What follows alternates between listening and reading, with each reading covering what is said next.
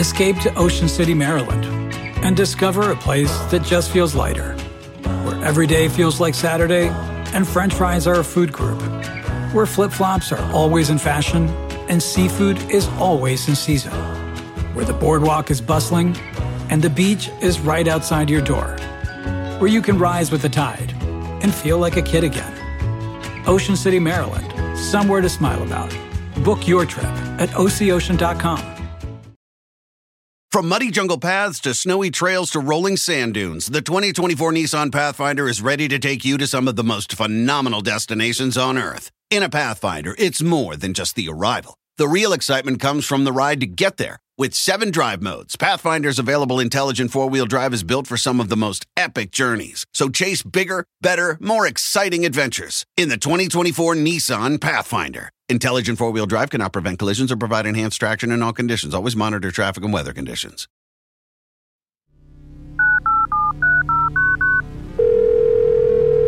This on? Hello? We're all science people. Science!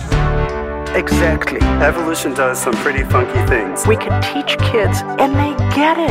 There's chemistry in here. There's biology in here. It's in whiskey. It's in ice cream. It's in who you fall in love with. That's the recipe for success. We can make the world better for everybody. Starting now.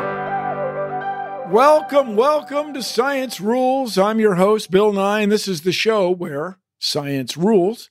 And if you want to be on the show, and I hope you do, please leave us a voicemail at 201-472-0785. That's 201-472-0785, or go to askbillnye.com on your electric internet machine. I am joined once again by science writer, editor, and dear friend, Corey S. Powell. Greetings, Corey. Greetings and salutations, Bill. Bill, there are a lot of fun ways that people try to communicate science. I hope this show is one of them. But one of my personal favorites is the comic XKCD. It used to be, you still see old yellowed Far Side cartoons all over scientists' office doors. And these days, you see XKCD strips all over their Twitter feeds. It's cool. It's why I'm so excited that we're joined here today by the creator of those letters, XKCD, Randall Munroe. Ah, yes. Mr. Munroe, greetings, Randall. Welcome to the show, man. It's great to see you. No, thank you for having me. We'll start with this. The full title of your most recent book. It's How to Absurd Scientific Advice for Common Real-World Problems. It starts with this quote: "This is a book of bad ideas." Now, why did you think it was a good idea to do a book full of bad ideas?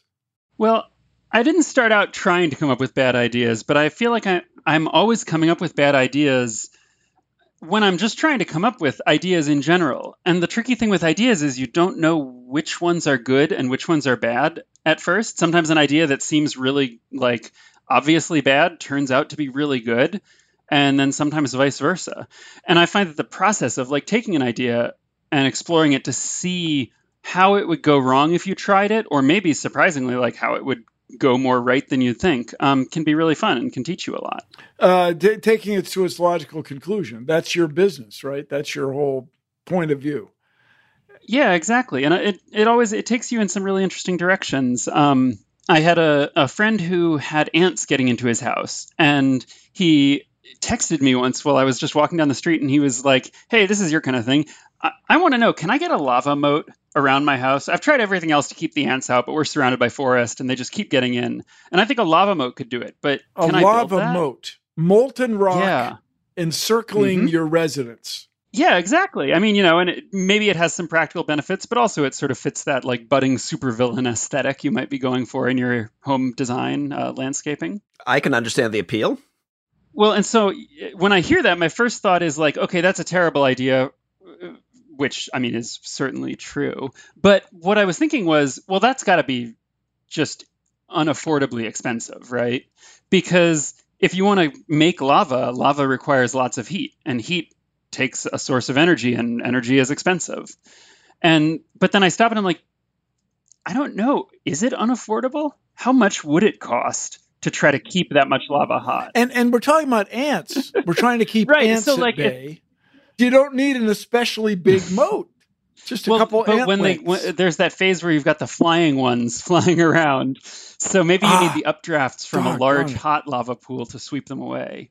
But what I like is, like, for me, what's really appealing about this kind of thing, and it's the same thing that appeals to me about answering weird science questions, is that, like, once I get a good question like that, like, could you afford to keep a lava moat around your house? Hang on a second. Once I get a good question like that, I want to put a lava moat around my house to keep away ants. Okay. Well, a question that has a clear answer, but I can't immediately figure out what it is. But to me, it's like getting a song stuck in your head, where you have a question and you're like, I think I could answer that. I think I know how to figure it out, but I'm not sure. It's like I'll drop anything I'm doing and just like, okay, well, wait, maybe if I Google this paper, maybe if I find this thing, okay, I've got to do a calculation. So I actually, when my friend texted me about this, I stopped. I remember I was just walking down the sidewalk and I stopped and I'm like, well, okay, how much heat does lava really put out? And how much heat does it take? Know. What's the thermal capacity of lava rock? Tephra. Whatever. Yeah, exactly. Although that's sort of your initial cost. Like, this is going to cost a lot to set up. But then what I was thinking was, you're going to need to keep this moat 24/7. Otherwise, what good is it doing you?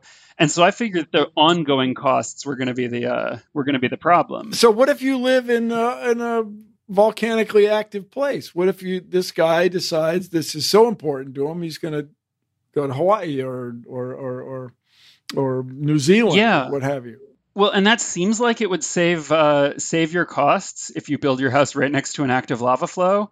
But then I think the cost of rebuilding your house every so often when the volcano, the flow got a little bit too high and suddenly covered your house, might end up costing you more. Well, don't leave us in suspense. Walk us through the rest of your process. What's the answer? Is it, how much energy does it take for having a lava moat? I was surprised. I looked up, they do infrared surveys of lava flows, and there are all these models showing how much heat they put out. And so I could figure out a rough estimate of the heat of a moat that's X feet or X meters wide, and then ask my friend how big his property is. And, it depends on exactly how wide you want the moat to be and how big your house is. But in general, the number was sort of in the 5 figures per day. Now, that's definitely outside of my or my friend's price range. Like I think like $20,000, $30,000, $40,000 a day. Yes, per day. And when I saw that sort of surprised me, because on one hand, it's certainly, outside my or my friend's price range, but it's also sort of less than I expected. Like, that's an amount of money that there are quite a few people out there who could afford to spend that much a day on a lava moat and not even notice it. So if there are any budding supervillains out there, this is sort of surprisingly affordable. I really expected it to be more astronomical. So how wide was, if I decide to go this route, how wide was the proposed moat? Well, I think you want it to be more than a meter or so wide. And I actually talked to some volcanologists about this and confirmed that if you get a running start, you don't want to sit next to a meter wide lava moat because the heat coming off of it is going to roast you. Yeah. But if you get a running start, I think, a marauder or someone trying to get over your moat, a person with a running start, if they're wearing, heavy protective clothes, could jump over a 1 meter lava moat and spend brief enough time near it that they would, escape without being singed. So I think you want it to be at least a couple of meters wide. But we're trying to keep away ants. Right. Yeah. Well, so as with many of these things, the original question that prompted it just sort of fell by the wayside as I started to think, okay, well, why would you want to build a lava moat? Are there any other reasons I can think of that I'd need a lava moat? Because now I've spent all this time designing one. So how do you contain a lava moat? Is there insulation, or just you let layers of a layer of rock cool on the walls of the conduit, the gutter of the moat? Yeah. The real challenge isn't so much containing it and keeping it from melting other things. It's keeping it from solidifying. So the challenge is, what kind of heating elements do you have to keep the lava hot in the moat? Hot enough that, like, you could do a lava moat that was like 600 degrees Celsius, and it would there are plenty of molten materials you could have there, but it wouldn't really glow that satisfying yellow color. It would work fine for keeping people out, but I feel like it doesn't really count as a lava moat if it's not kind of that red-orange. What kind of depth? What kind of depth do you need for the ants, or will just the heat take care of that? I mean, I think that the ants probably just will just see the lava moat, be like, well, in that direction, there's lava. We're going to go bother this other house over here. So maybe it's sort of a deterrent. You do have to look out, though, because there are a couple of species of these lava crickets, which are these little invertebrates that, insect-like creatures that live in lava tubes in Hawaii and a few other places like that, where some of them, there isn't very much known about them because the environments they inhabit are so hard to safely explore and observe them in that there just isn't a ton of research. So one of the most popular Science Guy episodes was about volcanoes. And I ran through lava tubes, and they occur when there's a lava flow and the roof of the flow cools off. And so then it drains away, leaving a hollow space, a cave. So when you have a lava moat, to keep the ants away, how do you work with the roof of the lava moat cooling off? You want to maintain that orange glow, is what you were saying, right?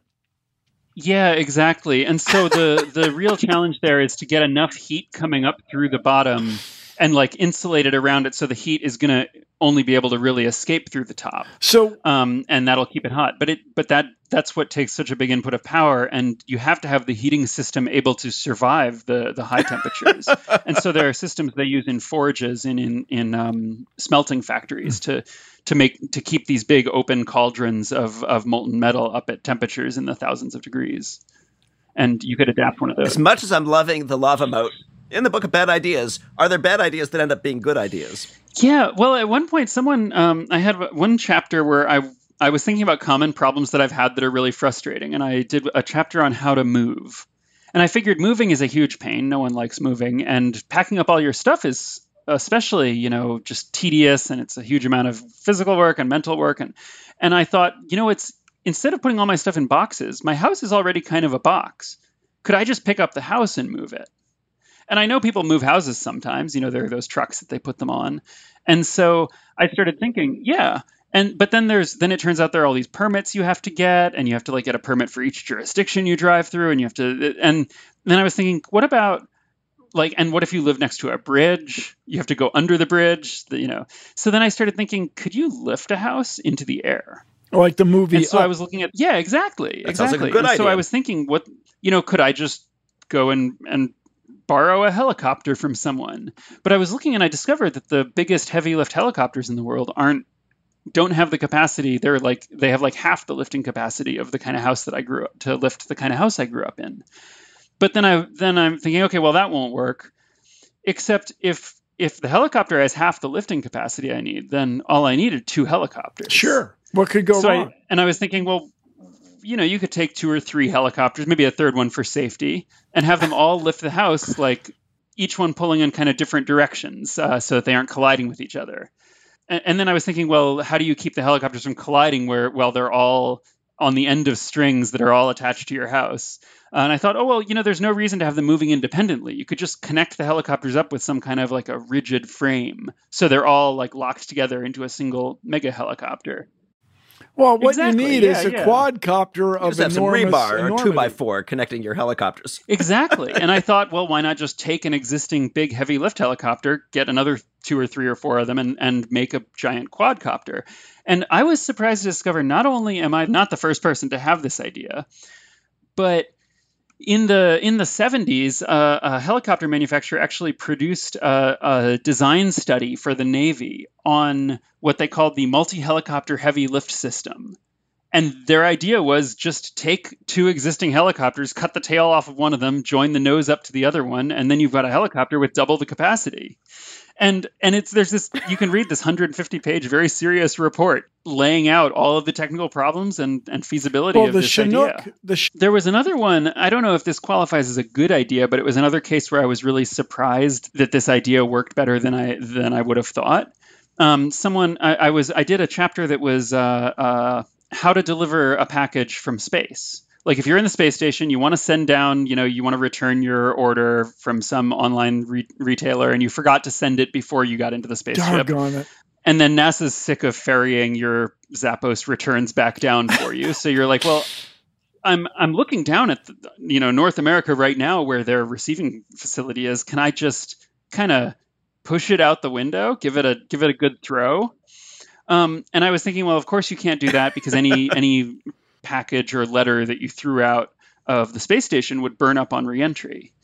And that's mostly true, but it turns out that if you have something that's very kind of thin and flat, like something in a manila envelope, if it can survive up to just a couple hundred degrees Fahrenheit, like sort of typical like baking paper temperatures, it looks like there are some calculations that suggest that as it enters the atmosphere, it'll slow down up high where the air is thin enough and won't ever really reach those super high burning up temperatures. It'll just kind of come to a rest and then gently drift down. And so it doesn't need a parachute or anything. It's just it's drag limited. Yeah. It's only for things that are really thin and lightweight.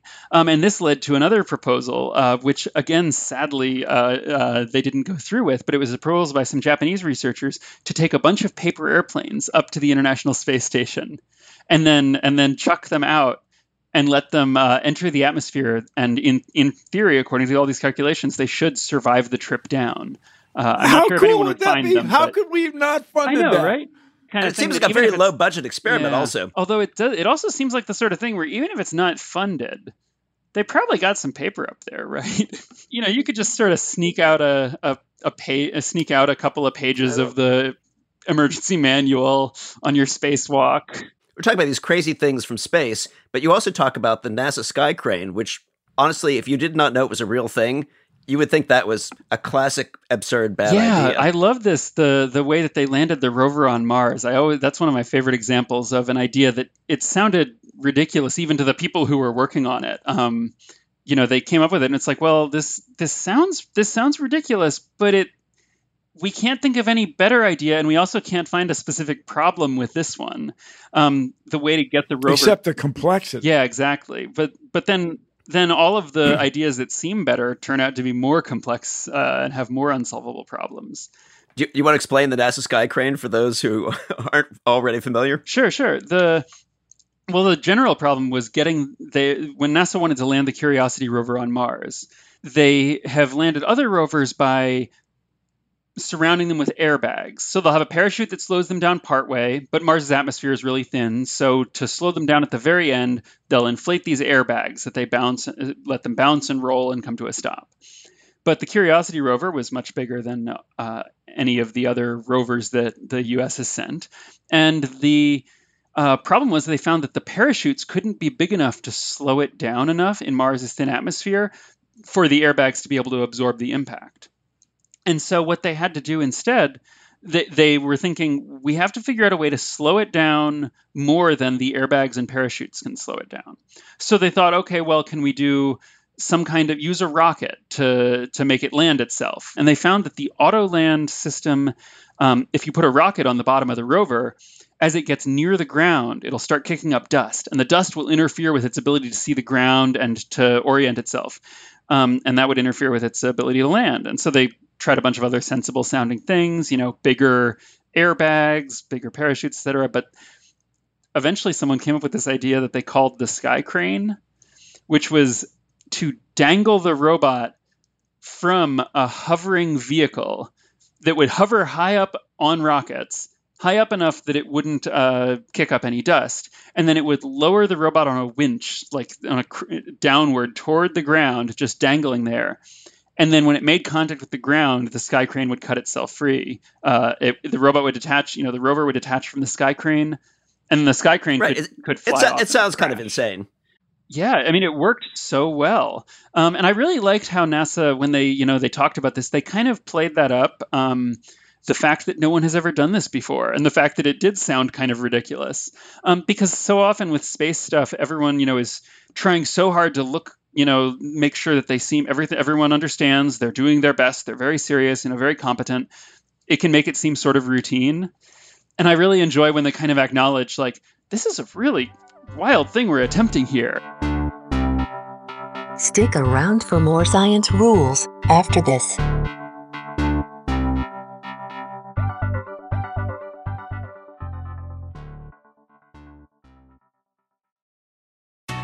Escape to Ocean City, Maryland, and discover a place that just feels lighter, where every day feels like Saturday and French fries are a food group, where flip-flops are always in fashion and seafood is always in season, where the boardwalk is bustling and the beach is right outside your door, where you can rise with the tide and feel like a kid again.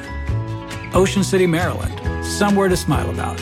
Book your trip at OCOcean.com. From muddy jungle paths to snowy trails to rolling sand dunes, the 2024 Nissan Pathfinder is ready to take you to some of the most phenomenal destinations on Earth. In a Pathfinder, it's more than just the arrival. The real excitement comes from the ride to get there. With 7 drive modes, Pathfinder's available intelligent 4-wheel drive is built for some of the most epic journeys. So chase bigger, better, more exciting adventures in the 2024 Nissan Pathfinder. Intelligent 4-wheel drive cannot prevent collisions or provide enhanced traction in all conditions. Always monitor traffic and weather conditions. Science Rules is back. Randall, it's so much fun. It's so easy to go down a rabbit hole where you just, okay, what if this adds to this? We're going to have a lava moat for the ants. Okay, when do you stop? When you go down rabbit holes from absurd questions, where do you draw the line? And when you draw the line with stick figures, for crying out loud. So go ahead. Where do you stop? How do you know when you've reached the logical conclusion? Is it when everybody dies, which is popular with you? Yeah, knowing when to stop is the real trick. A lot of the time it's when I realize it's 3 a.m. and I've been reading about currents in the Earth's outer core and I need to wake up at 8 the next day and oh no, I have to go to sleep. But yeah, knowing where to cut your losses on exploring these rabbit holes is always tricky. Sometimes I'll, if I go down some rabbit hole and I'm like, well, I'm not really finding questions that have satisfying answers or that have, seem like they have a lot of interesting mystery to them. Sometimes I'll back up. But then usually in the course of like exploring down that avenue, I found 3 or 4 other, potential rabbit holes, potential avenues to go down. I mean, like we could spend a whole day just looking into what ways do we have of observing the Earth's outer core and figuring out, okay, that guy said it's unknowable. Is it really? There's got to be a way we can figure it out. The Earth's magnetic field fluctuates because of changes in the outer core. So what do we learn from that? Can we? That could go on forever. And, any process will like turn up like 5 or 10 of those. And you sort of have to have some kind of a goal in mind. Like, I'm going to come back out of this with the coolest thing I found and show that off. And so I try to sort of do that. Now, Randall, I have to interject. Sure. This is a call-in show. And you're talking about the possibility of calculating and getting answers. We have a question here that I think will be ripe for that kind of a process. Hi, Bill Nye. I'm wondering, what is the perfect radius to be away from Yellowstone when it blows? How far away do I need to be to live? So this would be there's the super volcano under Yellowstone National Park. The heat of the Earth creates the phreatic, steam-driven, Old Faithful geyser. The Yellowstone supervolcano is such a fun thing. I always love when people are like, what do you mean the Yellowstone supervolcano? And then it's really exciting because you get to introduce someone new to this idea that there's this giant volcano under Wyoming that hasn't erupted in several 100,000 years, but could erupt at any time in theory. Probably won't, but if it does, I think I would worry less about being close to it and more about being downwind from it. Like, if you get within a certain distance, that's bad because there's a shock wave and, it's going to blast stuff out in all directions. But then when we've had these volcanoes erupt, first that, there's the initial, like right nearby, there's a massive outflowing in all directions. But then as the kind of column of steam and ash and stuff rises up, it gets carried by the winds. And so you'll have ash deposited, all the stuff that blew up out of the ground gets deposited downwind.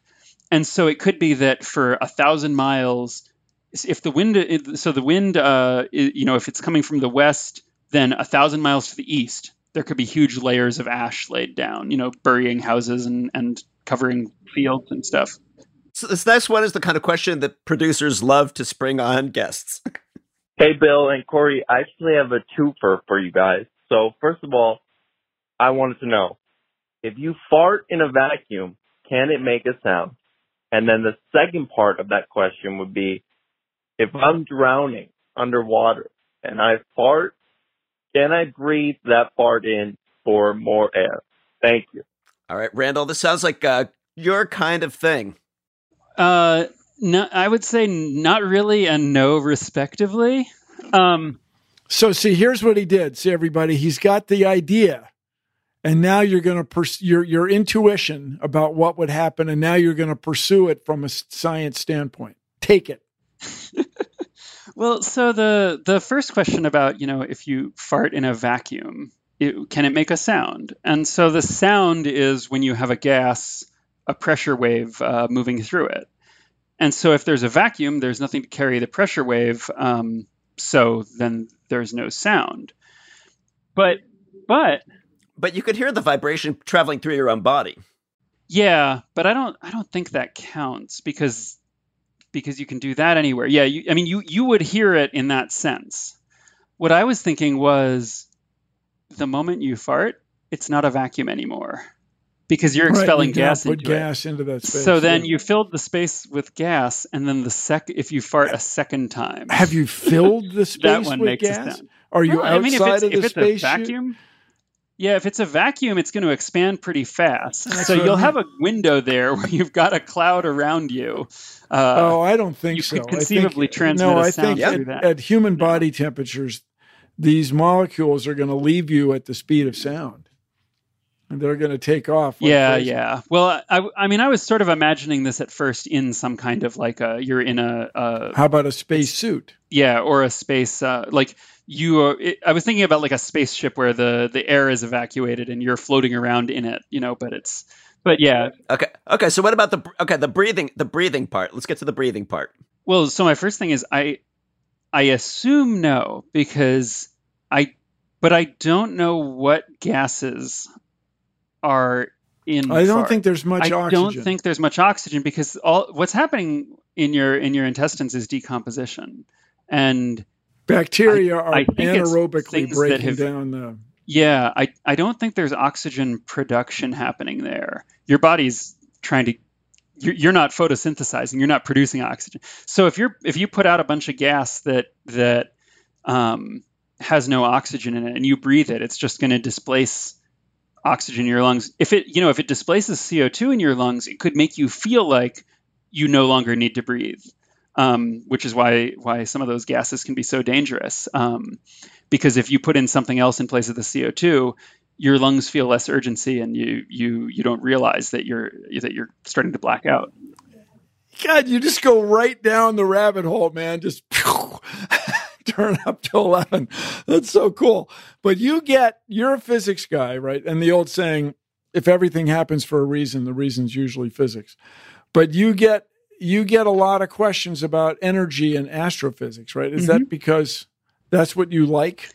Yeah. Or is that the kind of question you get? It's a little of both. I like reading and writing about space stuff, and I feel like a lot of people then people who are excited about space are, likely to send me questions. And I think there's just something appealing about really big stuff, in the same way that like I've always been a giant fan of the movie Jurassic Park, and it's just there's something, dinosaurs are just inherently appealing because they're really big. Space and dinosaurs. In science education, we talk about it all the time. Your work has, I guess, what we would call a spirit of generosity. You want people to know this stuff, right? I think one of your most famous XKCD strips is the one where you talk about, basically, instead of ridiculing people for not knowing things, celebrate the joy of being able to tell them about things like the Mentos and Coke experiment. That if somebody doesn't know about it, don't say, "What? You don't know about it?" You say, "Hey, I'm about to show you something so cool it'll blow your mind." Yeah, one thing that I've felt when I was doing my my physics degree and learning about this stuff is you end up surrounded by all these really smart people, and they're talking about these things that are really hard to understand.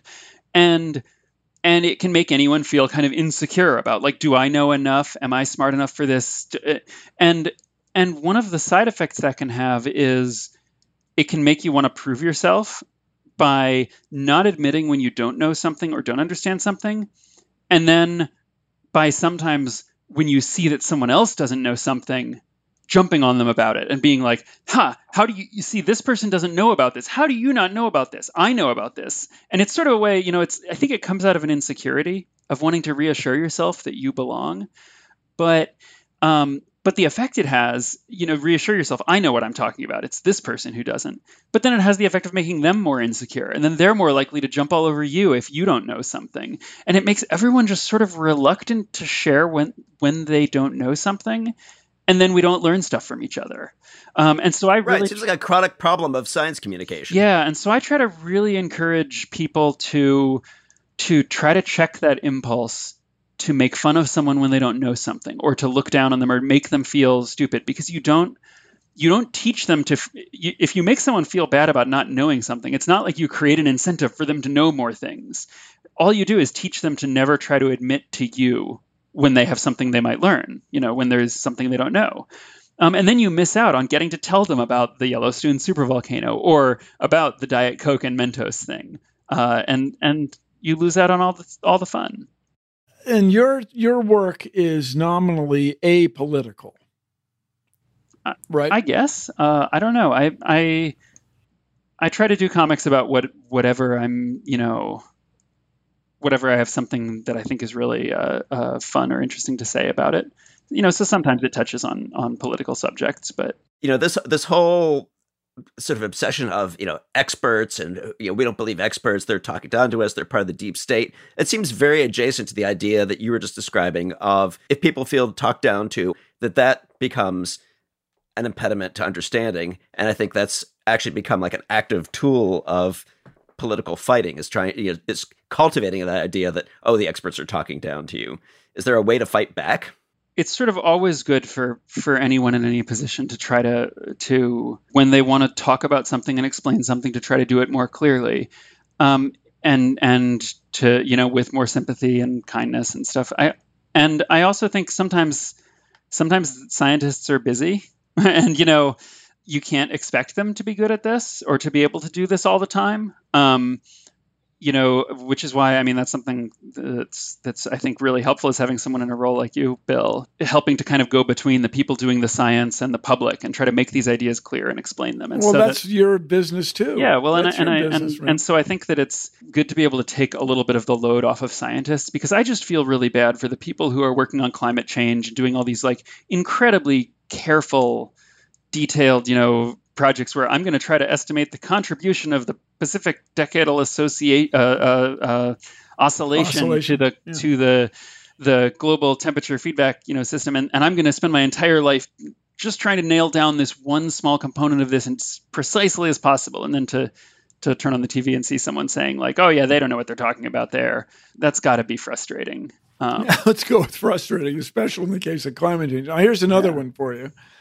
We're supposed to send people, the United States is supposed to send people back to the moon by 2024. Do you think that's possible in your add it all up, rabbit hole, detailed physics way of thinking? Oh, gosh. It's, do we have to bring them back? Sending them one way is a lot easier. Let's leave it there. I don't know. Let's leave them there. I've always, I think with a lot of these things, it's possible. Is it a good idea? I don't really know. A lava moat to keep ants out is possible. Is it a good idea? No. Putting people back on the moon. Oh, that's a strong stance on lava moat. Putting people back on the moon.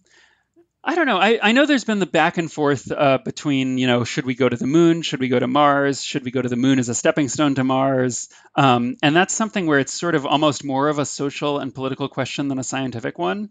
We've got the rockets. We can build a rocket. We can try to solve that problem, but like, we need to know which problem we're solving. And I know that your colleague Emily Lakdawalla has talked about that kind of seesawing effect, and how she's worried about about just that we keep changing what our goal is every few years, every new administration, whatever, then we'll just never go anywhere at all.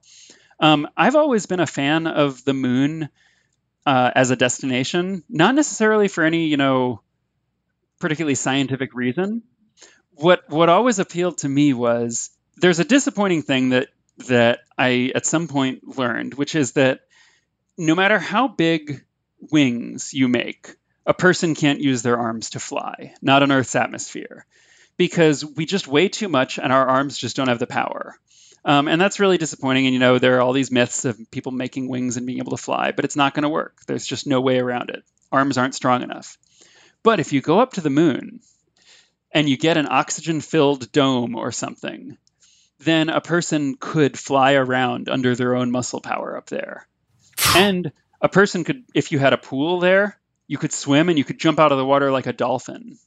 And I would love to see Olympics with where you send Michael Phelps to the moon and they have like new swimming strokes where they're like leaping out of doing skipping like flying fish. I don't know, that just seems like there's so much cool stuff like that in that low gravity. Science Rules will be right back.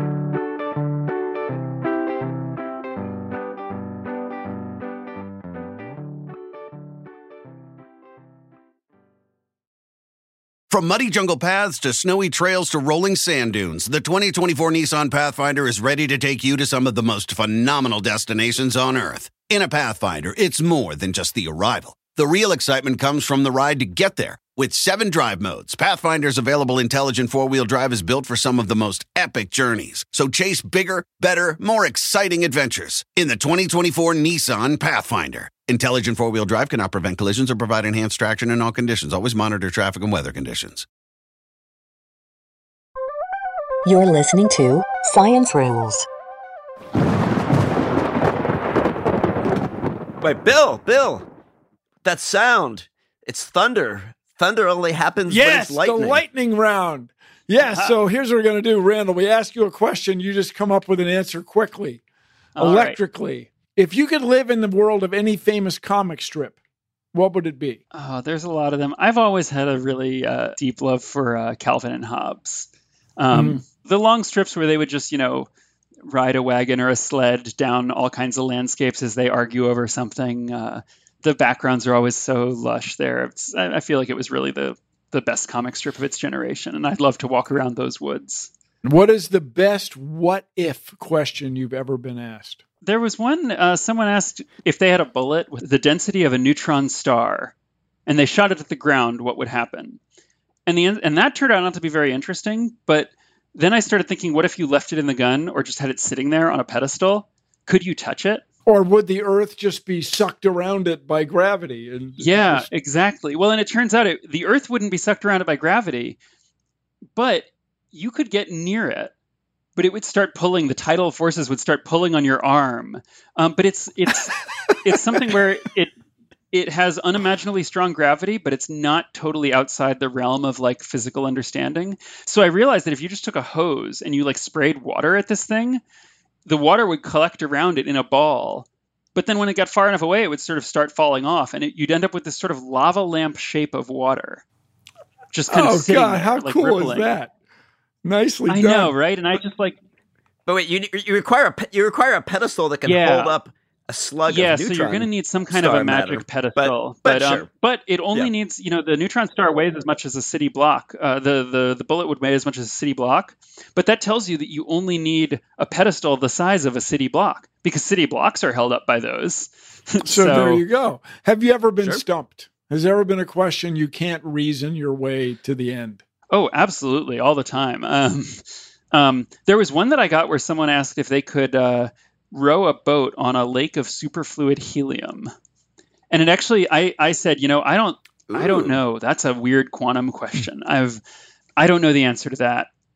And I tried to think about it for a little bit and eventually just gave up and said, no, this is beyond me. And it was a few years later, I was going to visit my old university, and I talked to one of my physics professors, and I mentioned this question to him, and he was like, oh, that's a good question. And he started thinking about it, and we what goes wrong? Well, when you get helium that's because super it's cool. superfluid. You end up with all these weird quantum effects where like there's the effect where it'll like creep up and over the sides of containers and flow, and it does some things that are kind of quantum behaviors, almost like teleportation. And so it's just very hard to intuitively think about, if you don't work through the calculations. But then with the help of the professor, I made some progress. This is a lightning round. Doggone it. We went down a rabbit hole right there. Yes, wait a second. So is the answer yes or no? You could for a little bit. Done. All right. If you could be doing anything else with your life, what would it be? Oh, man. I don't know. I'd work on antennas. If everything were different and I stayed an engineer, I would have worked on... Wait, what kind of antennas? Big, small, whatever. Cell phone, watch satellites, look for asteroids. I just think the mechanical thing with the invisible field is just cool as heck. That's me, though. All right. What's your favorite field of science? Ooh, I'm a big fan of anything involving time. Horology. But, really, this is... Yeah. Oh, yeah, that's a good word. I've always really liked any kind of math, but probability. Mm-hmm. The whole idea of uncertainty, it comes up all over the place in science whenever you have like a sort of weird statistics idea, or you need to analyze some data. I've always really, really enjoyed any problem that involves probability because there's such simple questions like balls in a jar that you're going to draw out, but you can really quickly get to kind of unsolvable conundrums from very simple So pieces. Speaking of which, what is the least understood field of science? Not just the unknowable. I don't know. Which field of science do we know the least about? I don't know. I mean, I'm sure that the deeper you go in any field, the more you realize, oh, hey, here's a thing this field doesn't actually understand. Like in physics, I always enjoy the things where I feel like I know a lot, about compared to other fields. I know a lot about physics since that's what I did a degree in. But then it makes me very aware of the simple questions that physics can't answer, like why lightning happens. We're not sure. We're in the lightning round. We don't know why there's a lightning round. Wow, just a minute. Okay, what if we had a president who was a scientist? Would the world be better or would it be a mess?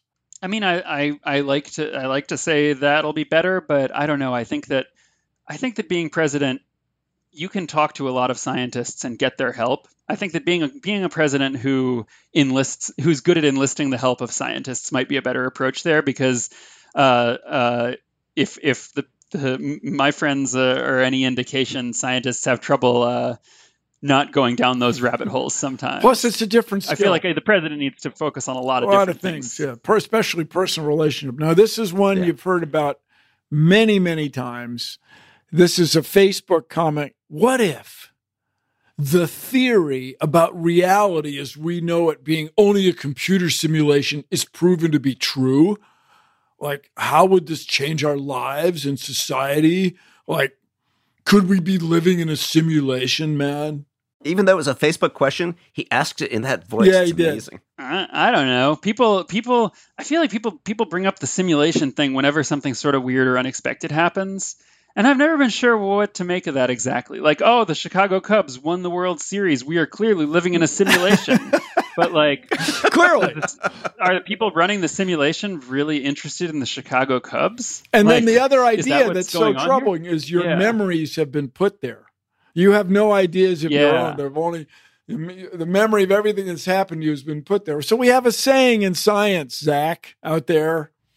You can't prove a negative. You cannot have a hypothesis that has no way to be proven wrong. The premise of the question said, like, what if it was proven? And that was the thing that caught my attention, because what if it was proven we lived in a simulation?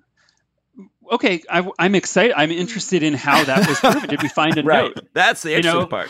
Did we look at space and see a note from the simulation makers that are like, you are in simulation so-and-so of, like, okay, is this note just to us? It's in English. Are there other planets with life? Are they in the same simulation? Or is it the screeching obelisk? Right. Is it just from 2001? Yeah, exactly. Is it written in every language? Yeah. Let me know how we proved it, and then I have a whole bunch more questions. I want to know more about the simulation. Okay, Randall, I have to ask you one pet question of mine. If you could blow up the moon, would you?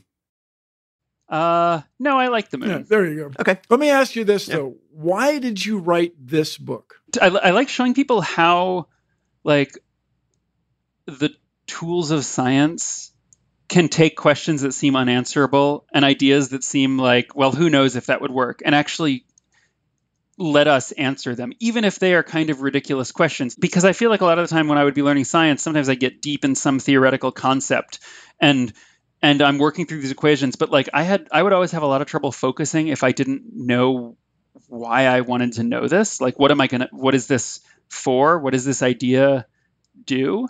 So I always liked tying things back to real life problems.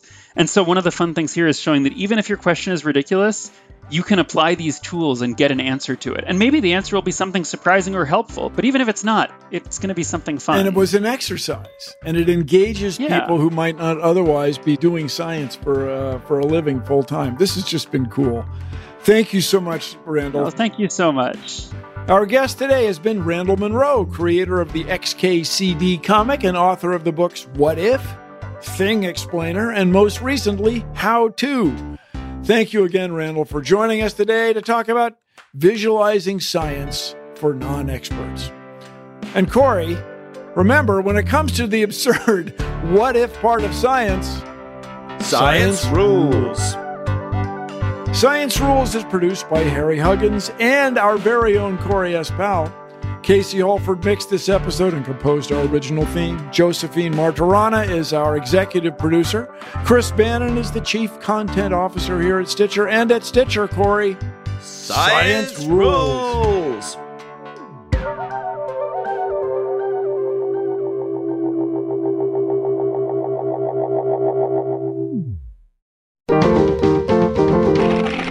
Stitcher. From muddy jungle paths to snowy trails to rolling sand dunes, the 2024 Nissan Pathfinder is ready to take you to some of the most phenomenal destinations on Earth. In a Pathfinder, it's more than just the arrival. The real excitement comes from the ride to get there. With 7 drive modes, Pathfinder's available intelligent 4-wheel drive is built for some of the most epic journeys. So chase bigger, better, more exciting adventures in the 2024 Nissan Pathfinder. Intelligent 4-wheel drive cannot prevent collisions or provide enhanced traction in all conditions. Always monitor traffic and weather conditions.